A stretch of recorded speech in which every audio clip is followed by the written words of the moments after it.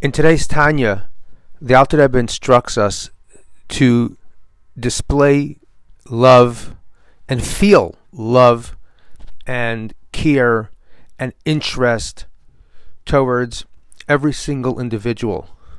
That includes somebody who's a stranger to you, and that also includes somebody who you are familiar with intimately. Even if that person is somebody that you have reason not to love, yet still love him. To which we respond and say, that's very difficult. It's very difficult, to feel love, just the emotion of love, to develop that sense of care and interest in general, and particularly to another person. We're not talking about being nice. We're not talking about giving, providing for, responding to someone in need.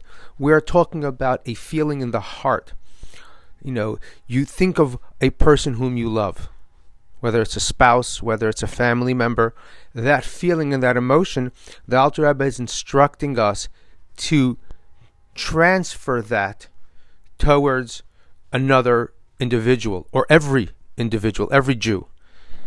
And thinking about that and staying in this question of, can I, or how do I do? What are my obstacles to doing it? How do I feel love in general to those that are close to me? And exploring that in yourself is the conversation to have with today's Tanya.